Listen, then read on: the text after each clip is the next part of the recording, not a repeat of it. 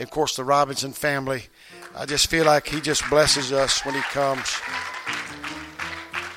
Not complaining, but our attendance the last 2 or 3 weeks have kind of been down a little bit. Let's work on that. Let's change that. I've not made the contacts that I should and need to make, but the Huntington family, they're sick and continues to be sick, it seems like. My wife is sick, Pete Carey. I see Dee here. She just braves the storm and comes on out. But the Siddock family, they're down in south somewhere. Sister Valerie, she's had surgery. She's not here. And I got Eli on the thing. I jotted it down. He's had the flu. He's getting over it. Amen. But they are here. Brother Johnson's working. And, we just got to pray for our attendance. And a lot of it is sickness. A lot of it is. And so I was with the crew myself, for a while in the hospital there a few days. And so I really can relate to people who are sick and just kind of out of pocket. Hey, let's put that scripture text up here. And and this is what I was going to preach on today. Amen. Just simple scripture here. God is a spirit, and they that worship him. Some folks don't get this, he's not politically correct all the time. Because he doesn't worry so much about whether he offends this group or, you might offend these people. No, he just says it. He says, God is a spirit, and they that worship him, watch how he uses the word he uses, must. You must worship him in spirit and in truth. He just gives a directive there. We got to be careful. Listen, if you don't worship him in spirit, you're just wrong. If you don't worship him in truth, you're just wrong. He just gives it all right there, all in a nutshell. They that worship him must worship him in spirit and in truth. Now, whenever God gives you a directive here, there's a reason behind it. He's not just putting those words in the Bible to take up space. If you will get to studying the whole of the Scripture, you will find out when God gives a command or a directive, there is a reason behind it. I just ran my own little reference, and I remember back in Isaiah, amen, I remember the Scripture, amen, I think it's the 6th chapter of Isaiah, just to make a connection with that right here. Listen, God wants to bless us. He wants to heal us, and that's why it's so easy to pray around the altar. He wants everybody to be blessed. He's not willing that any should perish, but that all come to repentance. But Isaiah said this in the 6th chapter. He said, in the year that King Uzziah died, it's a landmarker here. It's a time he was referring to. He said, I saw also the Lord sitting upon a throne, high and lifted up, and his train filled the temple. I saw God. It was a vision that Isaiah had here. Above it stood the seraphims. Each one had 6 wings. With twain he covered his face, and with 2 he covered his feet, and with 2 he did fly. And one cried unto another and said, and here's what they're doing. Amen. Brother Jason, they were worshiping here. They were trained. They were made to worship. They were created to worship. That's all they had to do. Now, we're created to worship too, but we're also supposed to replenish the earth and make a living. And we got a lot of other things we do too. We're not like the angels, all right? But here's what they were crying. Holy, holy, holy is the Lord of hosts. The whole earth is full of his glory. What are they doing? They are worshiping the Lord. This is what Isaiah saw. He saw this. Amen. Now, I have this underlined in my old Bible here, and this is, if you wonder, like, what if I don't, what if I do? This is what God's getting this, you have to worship him in spirit and truth. This is what he's getting it. Isaiah saw it hundreds of years before this, all right? And verse 4 said, and the post, this is what happened as a result of that. And the post of the door moved at the voice of him that cried, and the house was filled with smoke. Now, I don't have a lot of other references to go to, but let me tell you something. What I'm getting out of this, and I just feel like the Spirit's just speaking really, really loud and clear to me on this right here. If we'll just simply be obedient to what God said about worshiping Him in spirit and in truth. Why would I not want to worship somebody that I care for and somebody that loves me enough to die for me? Why would I? What would be the reasoning behind not worshiping and praising? What I feel like Isaiah saw, Brother Jerry, was that these people were worshiping, and because of it all started with worship, and because of that, something supernatural took place. Didn't the Bible tell us about, doesn't it talk quite a bit about miracles and healings and stuff? A miracle is something you can't explain scientifically. That's what that is. Now, if you can explain it and figure it all out and why this happened, and that's what they do with the miracles in the Bible. Well, the wind started blowing somewhere, and they look, all that's just human reasoning. That's all that is. Nobody even knows that. Why don't we just claim the miracle? Why don't we just say God's big enough to do that? Heaven is His throne, and the earth is His footstool. Amen. He sits upon the circle of the earth. He is God Almighty. Hallelujah. He said in Isaiah, he said, I didn't need no help doing all of this. He said, I created all this by myself. There's no God formed before me. There'll be no God after me.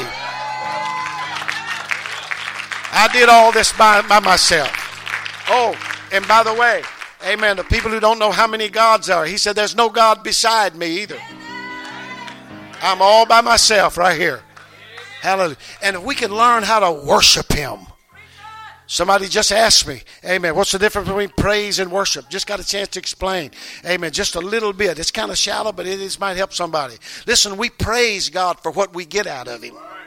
We praise Him because He saved us. We praise Him because He's the healer, and He blesses our finances and blesses our children. We praise Him for that. But we worship God simply because of who He is. And that's what those beings were doing. They didn't need anything from God. They were created to worship Him. And they said, holy, holy, holy unto the Lord. Holy, holy, holy, the Lord God Almighty. And they did it day in and day out, hour after hour. That's all they did. Now, here's the thing with us. We were created to do a lot of other things, but you see, we were also created to worship. We have a choice. We're not mechanical. And I think a little bit, even though the angels had a choice, in fact, Lucifer, he decided not to, and he had pretty good influence and influenced a third of heaven and caused everybody to get cast out. That's why we have demons all over the place. And that's when he became the God of this world. But you see, we as human beings, this is what makes us different. We can choose whether to worship or whether not to worship. We can choose to come to church or we can choose to stay home. We have choices. Amen. And because of that, when somebody chooses to worship, this is my choice. I want to worship Him. Starts down here. Oh, that's where the blessing is. That's when the doorpost in the house begins to move. That's when the miracles take place. That's when things happen that you can't explain and you can't understand it. Let me just go a little further. Let me just say that's when somebody with no joy. You don't know what happened, but something took place. It's not like a toothpaste smile. No. Something deeper than that. It started way down. Oh, I've got something to praise Him for. I've got something to love Him for. I've got a reason to shout. I just decide. I just believe I'm going to praise Him. I just believe I'm going to get happy. Hallelujah. That's the difference. That's the difference. I'm going to close with this. I'm in an organization, great organization. None of us are perfect. Amen. Listen, I'm not saying we do this, but indirectly we've done this, Brother Ruck, over the year. We call meetings, special meetings. We try to figure out how to get people to do right and live right and act right and quit sinning and get people to shout and how to lead worship services and how to, effective ways to do this. We try to figure out how to get people to love one another, quit fighting and fussing and cussing each other out. And none of it works. None of it works. You know why? Because it's not some outside. Listen, we can't, your bishop can't set enough strong, hard rules. The board can't come together and make all kind of ideas and put all that together and make a church shout and love each other and smile and get along and have, you can't do none of that. No. That starts way deep in an individual's spirit and soul. Is this thing worth it or what? Listen, I believe it is. Amen. Listen, there's only two places that I read about in the Bible. I know that people's invented purgatories and all kind of stuff. And I don't want to be too straight with you, but I want you to understand. According to the Bible, there's a heaven and there's a hell. I want to, listen, they used to tell us when the preacher would preach, I mean, they'd tell us it almost like they'd hang you over hell for a while. I could feel the heat almost when they'd preach. Scared me to death as a young person. Oh, my God, I got to live for God because I don't want to go to hell. I know they teach against all that, but last time I checked, God didn't take it away because it's not politically correct. There's a hell. That's where all liars are going. And he names a whole bunch of other sins, and that's where they all going. But then there's a place that God's provided. Amen. That we don't have to go to that place. Amen. And I decided one time, amen, this place where there's no more sickness. There's no more dying. We won't have any more funerals. Amen. No more funerals. Hallelujah. No more dying. No more dying. That's where we're going. That's where we're headed. Hallelujah. And as just a young person, I decided that's where I want to go. So when he says we must worship him in spirit and in truth, I have no problem with that. That's what I'll do. I'll get all the truth I can. I'll get in the spirit. Amen. If it's shouting time, I got my shouting shoes on. If it's praising and if it's dancing, I have no problem with that. Amen. Hallelujah. And there's been joy all along the way. Amen. It's your decision. Praise God. But that's what he said. I got a lot more in that sermon to preach to you, and I'll do it some other time. Amen. But I feel that we've moved, Brother Green, a little bit out of the praise, and we moved into some worship. Hallelujah. Here's where you get when you start worshiping. Like, God, I really like to be healed in my body. This is the bottom line. But God, if you don't heal me, it's not going to change anything with mine and your relationship. That's worship. That's worship. Amen. I'd like to have a little more money.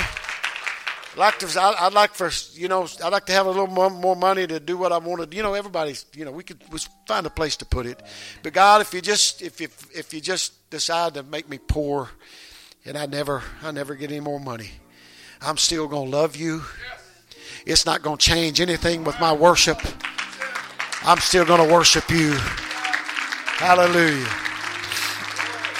On that note, every single one of us, if you'd be honest with me, there'd be things that you'd want to change. You change about this church, I told somebody the other day, I said, you know what, it's sad that a whole bunch of us, we had together in here together. All of us got little flaws. All of us got little personality problems and this and that. We got little quirks.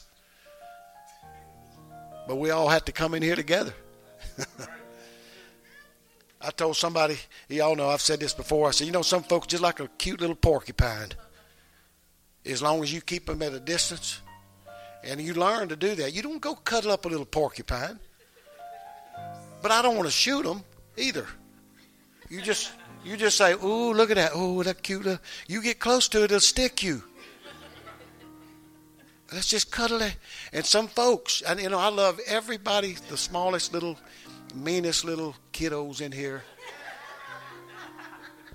And the people who won't smile, look like they just ate pickles for breakfast.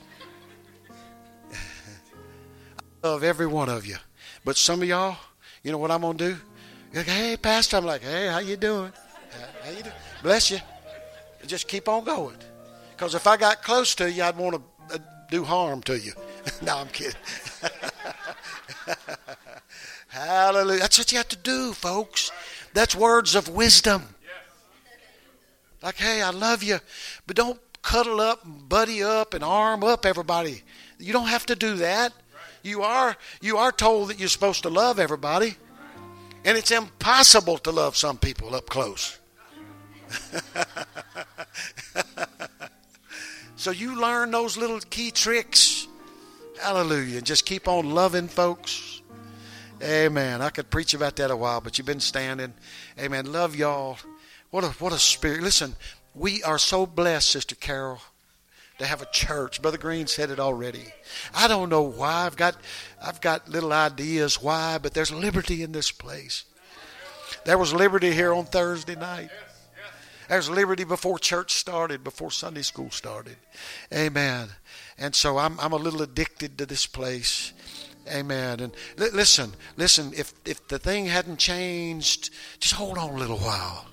Amen. If the thing is bugging you and bothering you and hindering you, just hold on a little while. Bask in the presence of the Lord. Beat a path to this altar. Amen. Say, God, here I am again. Amen. Be like that woman that was importuned. Amen. The judge said, I'm gonna take care of what she wants, not because I want to, but because she won't leave me alone. It's every time God turns around, here I am. Hallelujah. And your prayer will get answered. You'll be all right. Amen. In Jesus' name. I release blessings. Hallelujah. Help, peace, and joy in the Holy Ghost. Amen. And I'll let you go right now in the name of Jesus. Hallelujah. You're dismissed. Shake hands. Be friendly. Amen. With your neighbor. Amen. Take these blessings with you. Amen. Love some folks up close and love some from a distance. Bless you.